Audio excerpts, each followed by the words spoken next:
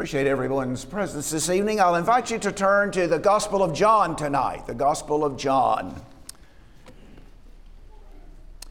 From previous study, you know that there are 4 Gospels in the New Testament, 4 books that tell us about some of the events in the life of Christ. Sometimes we say these books are about the life of Christ. They really are selective and tell us about some of the events in the life of Christ.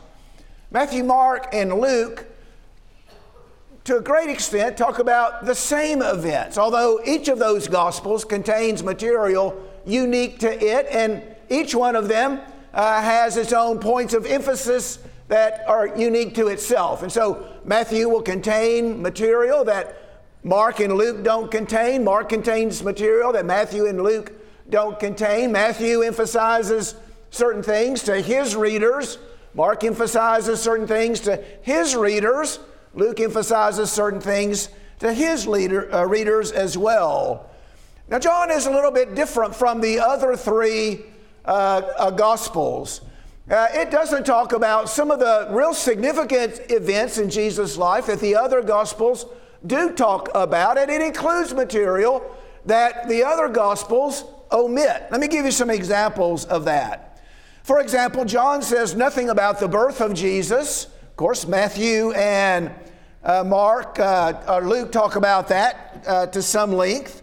John doesn't talk about the temptations of Jesus in the wilderness. There's only an allusion to his baptism, if that. John doesn't include parables the way the other Gospels do. John doesn't include Peter's confession at Caesarea Philippi. You're the Christ, the Son of the living God, although there is a confession made by Peter in the book of John. John doesn't include an account of the transfiguration or the institution of the Lord's Supper. John places the cleansing of the temple at the very beginning in the 2nd chapter of John. The other Gospels include that toward the end of their books. And so some of this material is unique. John handles it and reports it in a unique sort of way, omitting some of these significant events that are included in the other gospel accounts. On the other hand, John tells us about some things that the other 3 don't tell us anything about.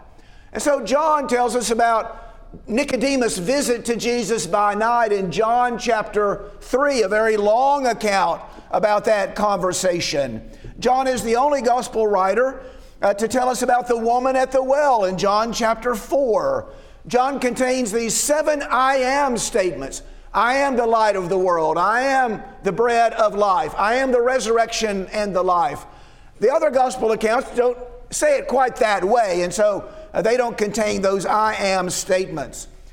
John is the only gospel that tells us about the raising of Lazarus from the dead and the washing of the disciples' feet by Jesus in the upper room. And so John is a little different, omitting accounts of some of those significant events and including accounts of other events that the other 3 Gospels don't include.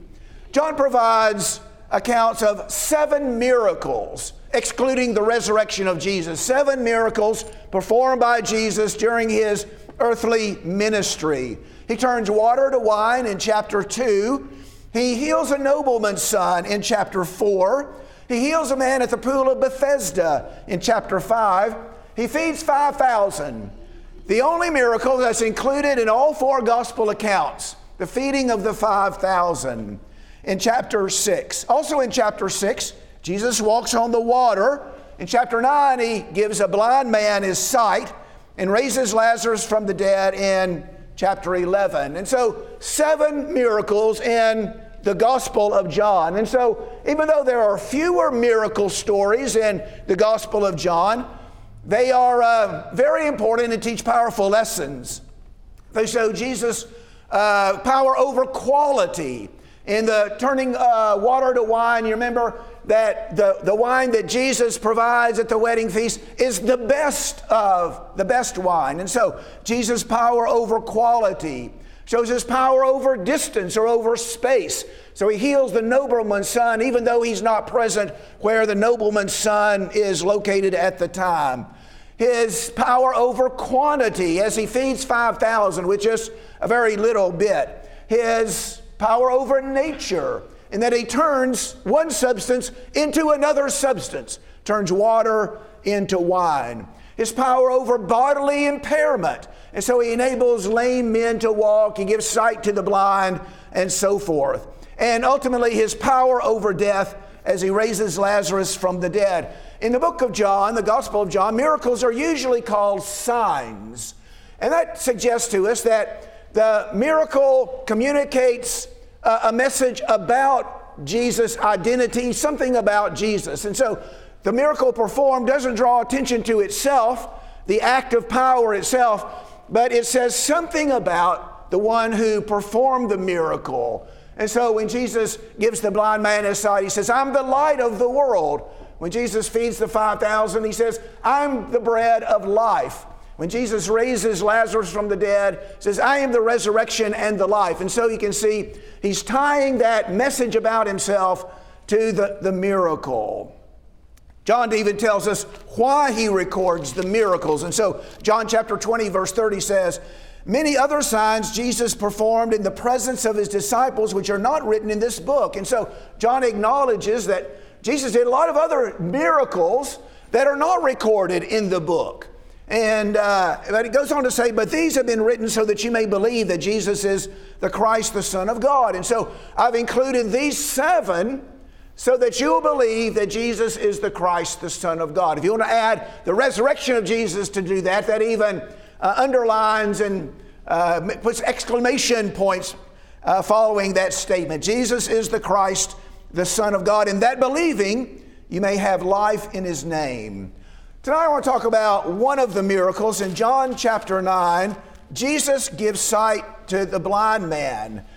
Now, this is a long chapter, so we're not going to read all of it, not going to read every verse.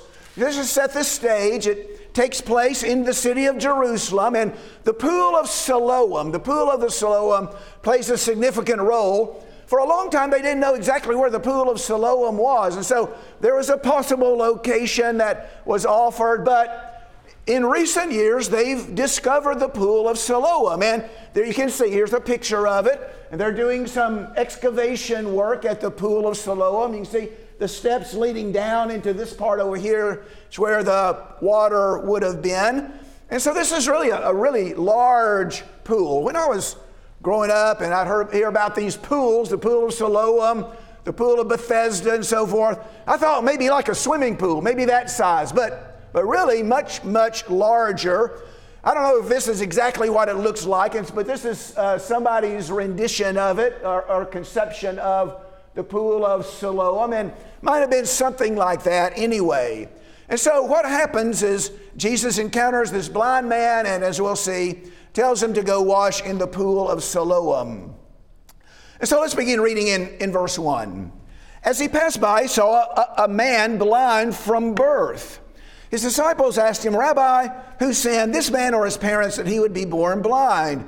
And Jesus answered, it was neither that this man sinned nor his parents, but it was so the works of God might be displayed in him.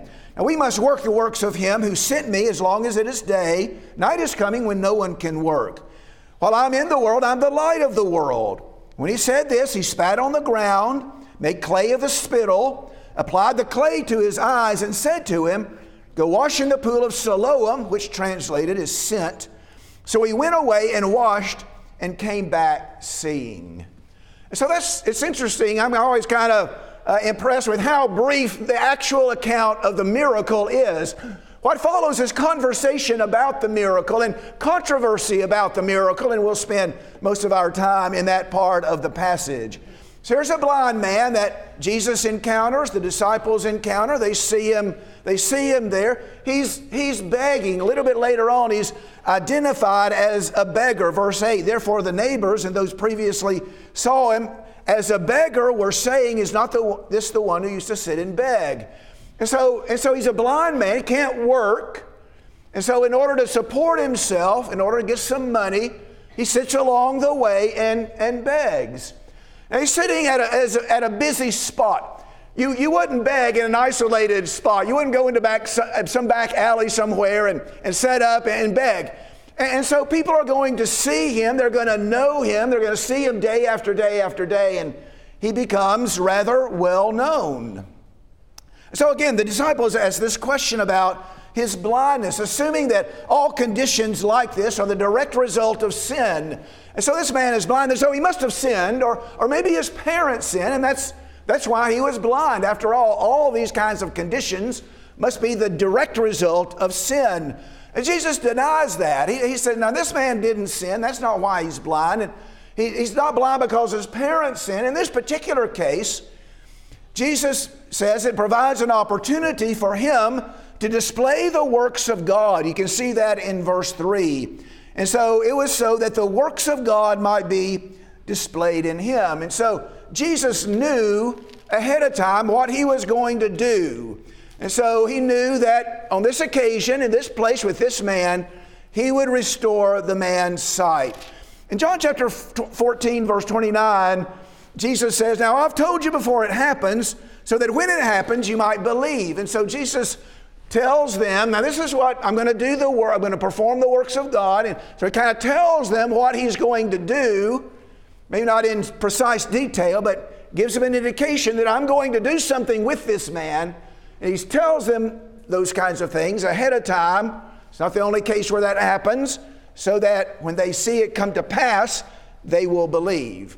Jesus spits on the ground, and he takes some of that mud and spittle and puts it on the man's eyes and says, now I want you to go and wash in the pool of Siloam.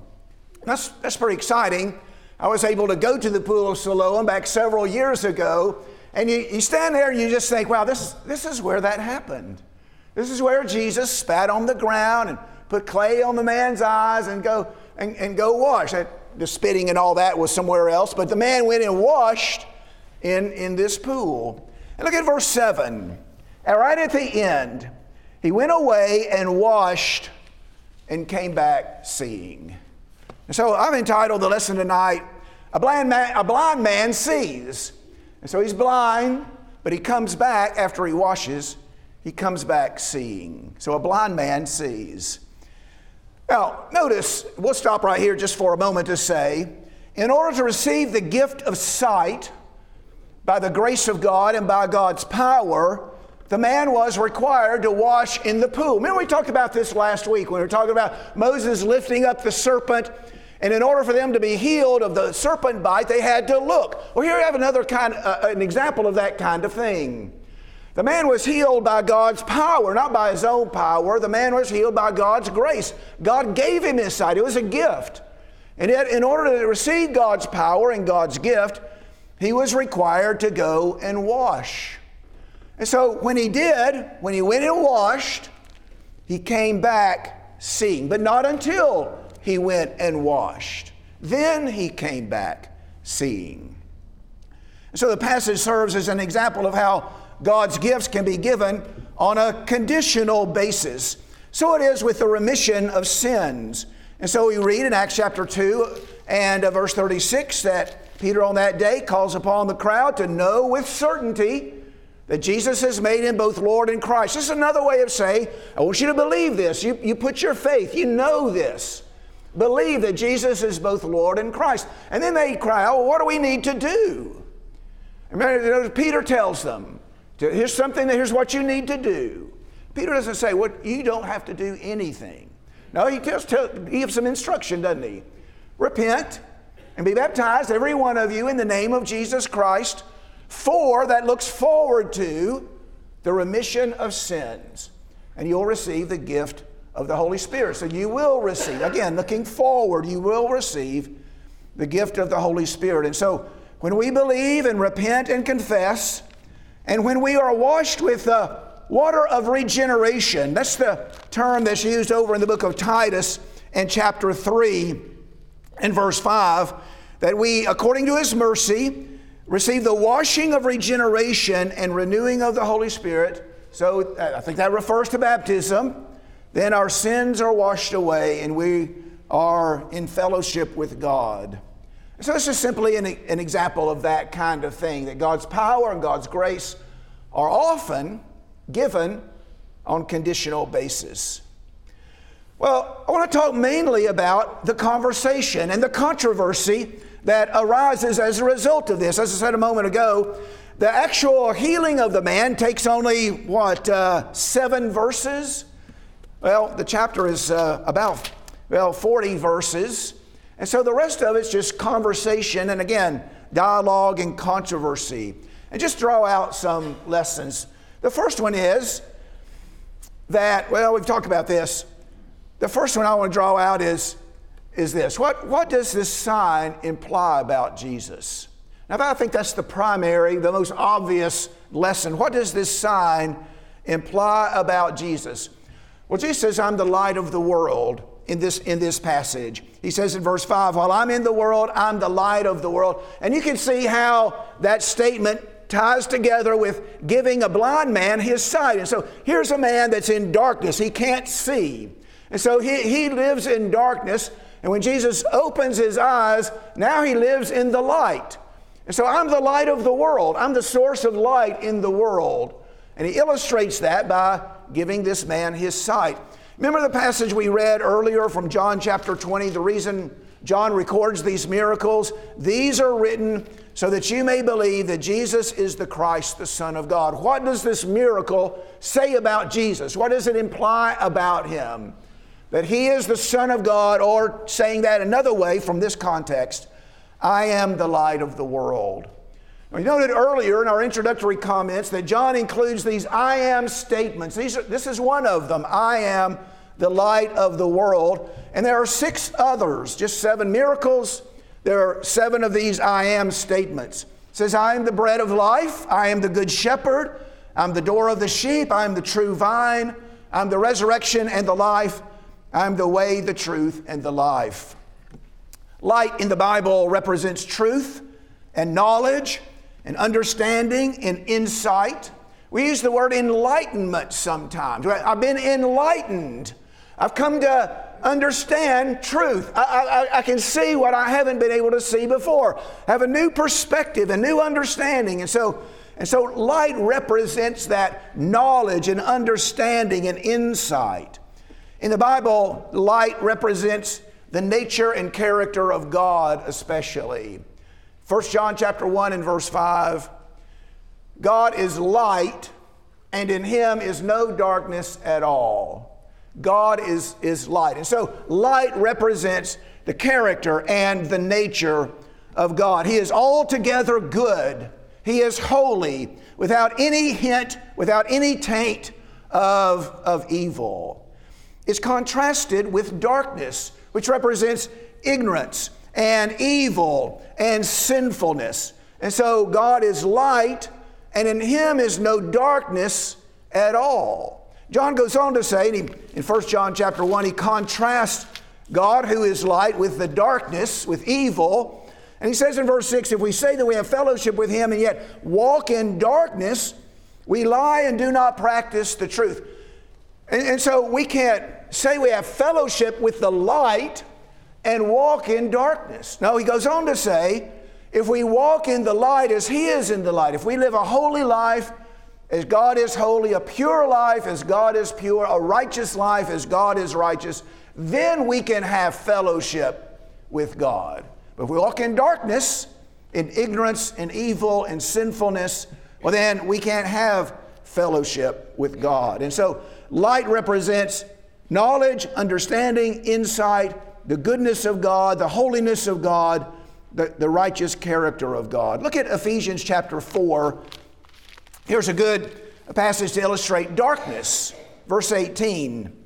He tells us not to walk as the Gentiles walk, in the futility of their mind, being darkened in their understanding, excluded from the life of God because of the ignorance that is in them, because of the hardness of their heart. And so there you get a good grip on, good hold of darkness. Look at John chapter 3, where these two things are contrasted even further. John chapter 3, beginning in verse 17. God didn't send his Son into the world to judge the world, but that the world might be saved through him. He who believes in him is not judged. Who does not believe in him has been judged already, because he has not believed in the name of the only begotten Son. Now this is the judgment. that the light has come into the world, and men love the darkness rather than the light, before their deeds are evil. Everyone who does evil hates the light and doesn't come to the light for fear that his deeds will be exposed. But he who practices the truth comes to the light, so that his deeds might be manifested as having been wrought in God. So there you have a little study about light and darkness in the Bible, especially focused in the writings and the Gospel of John. When Jesus comes into the world, he says he is the light. John chapter 1, verse 4, John says of Jesus, in him was life, and the life was the light of men. See the link between life and light. When Jesus claims to be the light of the world, he means, I am the truth. I am the source of truth in the world. I am the source of life in the world. I'm the source of understanding in the world. And so my words are true words.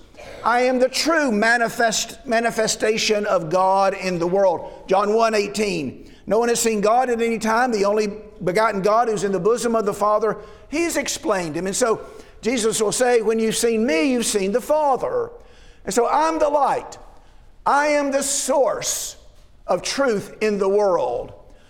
I am the manifestation of God's character in the world. Now, notice that Jesus doesn't say that I reflect the light. That's not what he says. He doesn't say, now we can reflect the light. The apostles could reflect the light, but we're not the light. So Jesus doesn't say, I reflect the light. No, I am the light. We might have a mirror that reflects the sun. That's one thing, but it's not the sun itself, is it? And Jesus is saying, I am the sun.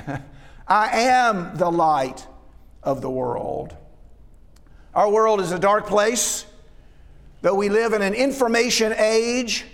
The level of spiritual ignorance is just about immeasurable in our world, isn't it? And you may have come across that as you've dealt with co-workers and friends and neighbors and things like people like that. And so there's Wes and I were talking one day. Wes made the observation, there's no excuse not to know anything. If you don't know the answer to a question, just get your phone out and you Google it.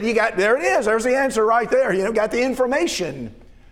The level of spiritual ignorance in the world, spiritual darkness, oh wow, it's great. And it's getting darker, isn't it? It's no coincidence that as the level of understanding and knowledge of spiritual things has decreased, the level of immorality has increased. And so the light is diminishing and the darkness is getting greater. And we need the light, don't we? We need the light. And Jesus is that light. He is the light, the source of truth, the manifestation of God in the world. I want to spend the rest of our time talking about three people in the story, three people or three groups of people. We said much of the account is taken up with controversy and conversation, and that conversation will bring our focus to these three people or three groups of people. The first group of people I want to talk about are the Pharisees. And so the Pharisees come to see what has happened. They understand that this man who is blind can now see, and that Jesus is the one who healed him. Now, they don't want to believe that. They don't want to give Jesus the credit for that. And so they try to negate that in several different ways. And so they represent people who simply will not see the truth.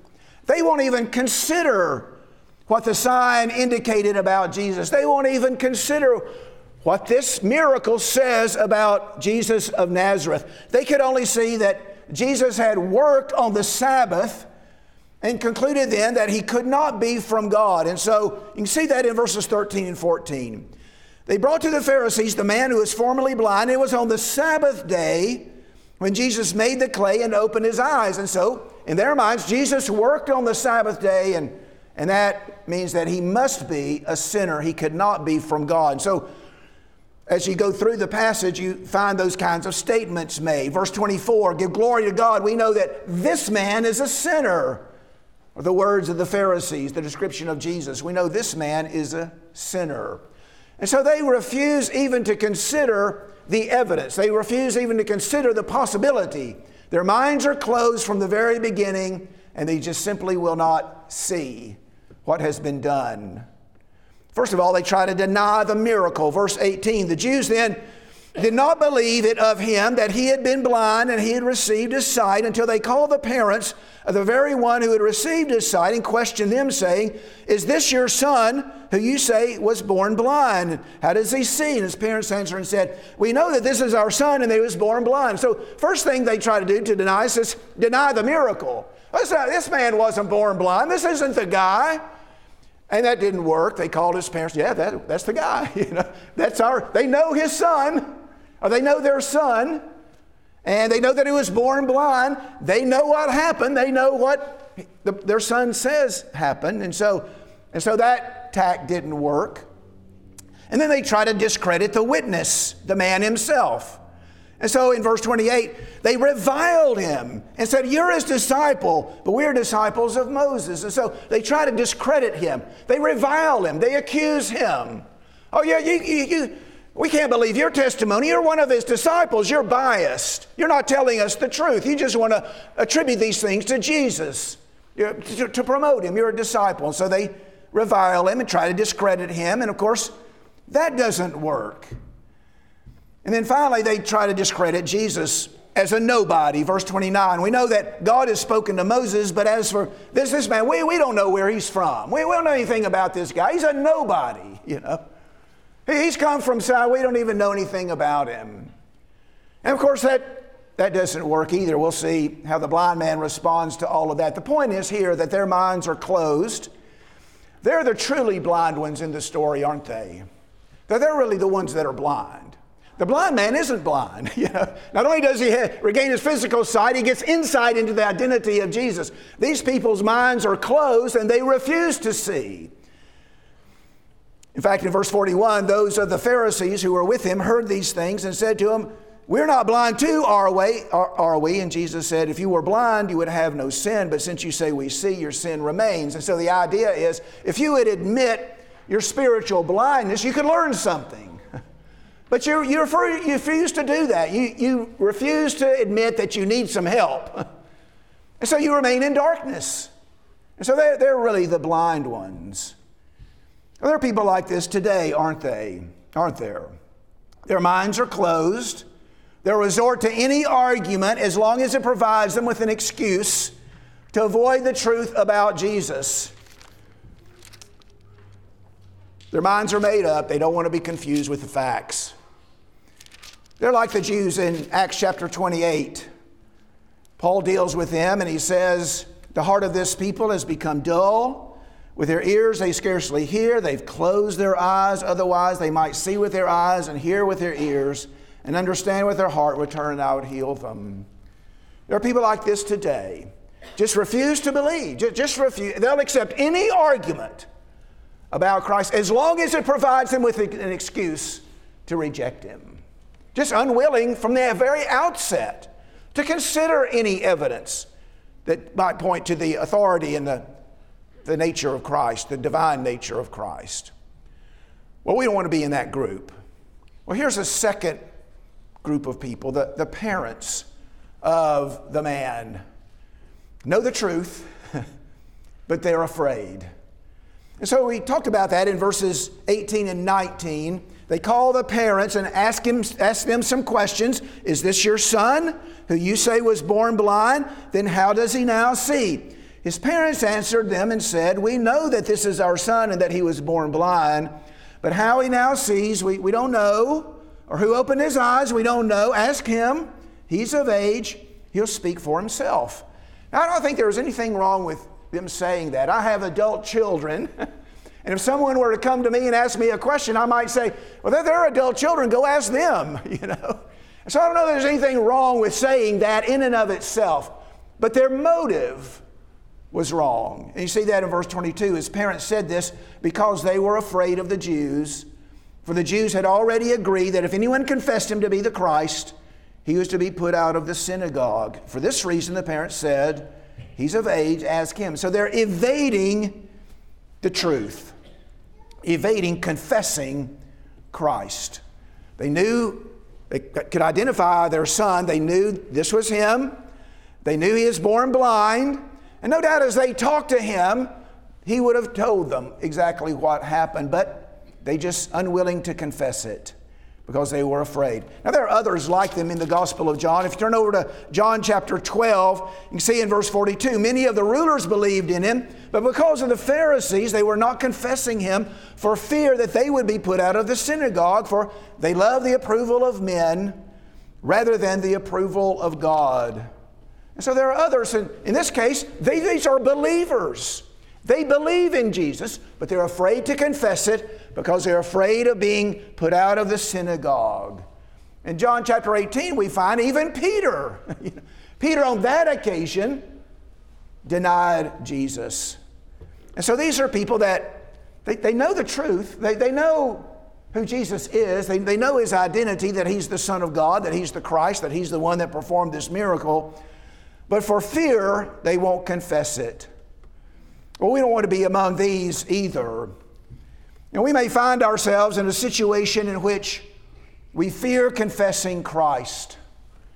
Maybe we're intimidated, or we're a little timid. We're in a situation where maybe it's going to be unpopular to stand up and say, hey, I'm a Christian.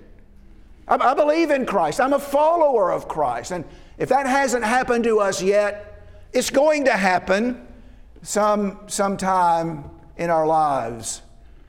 What we want to do is we want to be strong and courageous. We want to be willing to stand up and say, yes, I believe. Ephesians 6 and verse 13. Therefore, take up the full armor of God so that you'll be able to resist in the evil day, and having done everything, to stand firm. That's what we want to do. We want to stand firm. And then if you look at 1 Peter chapter 3, beginning in verse 13, Peter says, who is there to harm you if you prove zealous for what is good? But even if you should suffer for the sake of righteousness, you are blessed. Do not fear their intimidation, and do not be troubled, but sanctify Christ as Lord in your hearts, always being ready to make a defense to everyone who asks you to give an account for the hope that's in you, yet with gentleness and reverence. So we want to be in this group either. If we know the truth, stand for truth. Be strong, be courageous. Don't fear their intimidation. Don't fear the loss. We may lose something. We may lose a friend. We may lose a relationship of some kind. We may lose something. But you know what Jesus says? He says, for everything we lose in this life, we'll receive abundantly more in the life to come, and even eternal life. And then there's a third group of people. That's the blind man himself. Not a group, but a third person. The blind man himself. It's interesting, the understanding of the blind man develops throughout the course of the story. It's kind of like the Samaritan woman at the well in that regard. Her understanding develops. In verse 11 of John chapter 9, they ask him, who enabled you to see?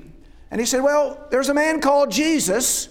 He made clay and anointed my eyes, and he said to me, go to Siloam and wash. I went and washed, and I received my sight.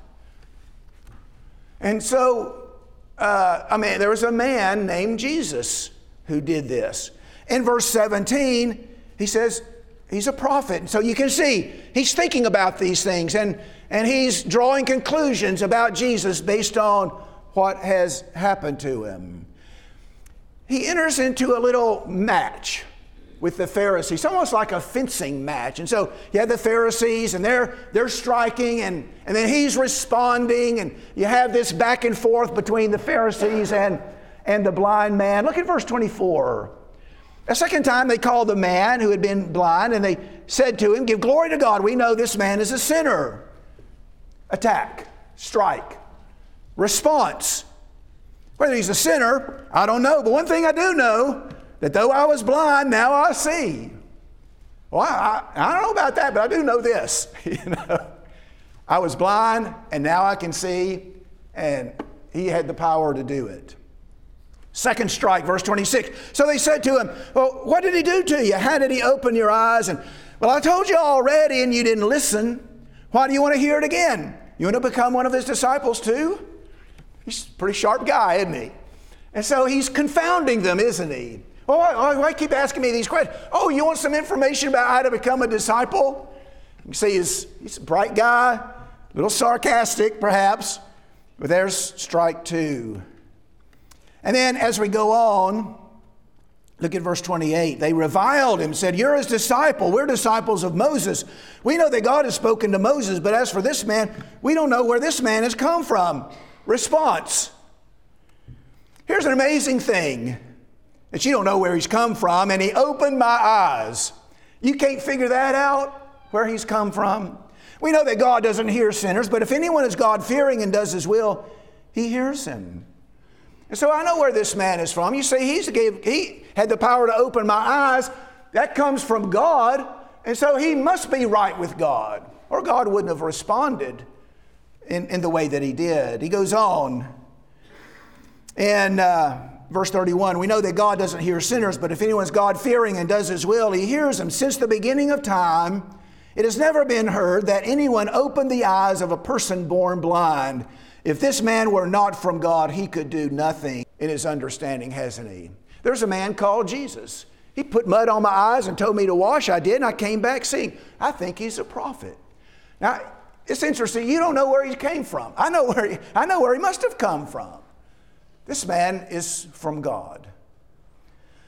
Well, as the story unfolds, verse 35, they put him out of the synagogue. That's what his parents were afraid of, and that's what they did to him. He's unafraid of the Pharisees. Even though they had the power to control his access to the synagogue, he doesn't care. A believer who is unafraid. Well, go forth in verse 35. Jesus heard that they had put him out, and finding him, he said, do you believe in the Son of Man? He answered, who is he, Lord, that I may believe in him? And he said to him, you've both seen him. He's the one who's talking to you. And he said, Lord, I believe. And he worshiped him. Who do we worship? Only God. And so he says, yes, I believe. And he worships him. Strong confession of faith. It's interesting, when the Pharisees, they couldn't answer his questions, they put him out of the synagogue, they just strong-arm him, don't they? They don't have an answer for him, so they just bully him. Oh, you're out of here. It's the way people do sometimes. Again, he's unafraid of any of that. Willing to confess Christ. This man is from God, willing to pay the price. And in the end, he receives Christ's blessing. Who are we going to be like among these three? Who are we going to be like? We're going to be like the Pharisees, closed-minded, unwilling to consider the evidence. Or we're going to be like the parents, knowing the truth, but afraid to confess. Or we're going to be like the blind man. Lord, I believe, and willing to pay the price. Now, there's only one that's blessed in the end, right? The Pharisees don't receive Christ's blessing. The parents don't receive Christ's blessing. But the blind man does. The one who's a believer and unafraid. Let's be like him. Let's pray together. Our Father in heaven, we're thankful for your word that's revealed to us, that we have access to it, that we can read it and understand it, that we can learn wonderful lessons from the word that you've given to us, powerful lessons that have an effect on our lives. Help us, Father, to learn from this passage. A humble man, a man born blind, and yet a man so strong in his faith.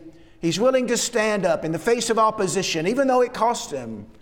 He's willing to stand and confess Christ and pay the price. Father, may we be like him. May we understand the nature of your Son.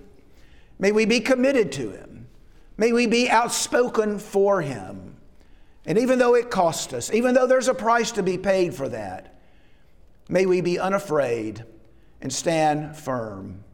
We look forward, Father, to the great gift that you will give us, the gift of eternal life, if we stand strong. And we're thankful for that. We ask these things, we pray these things in Jesus' name. Amen.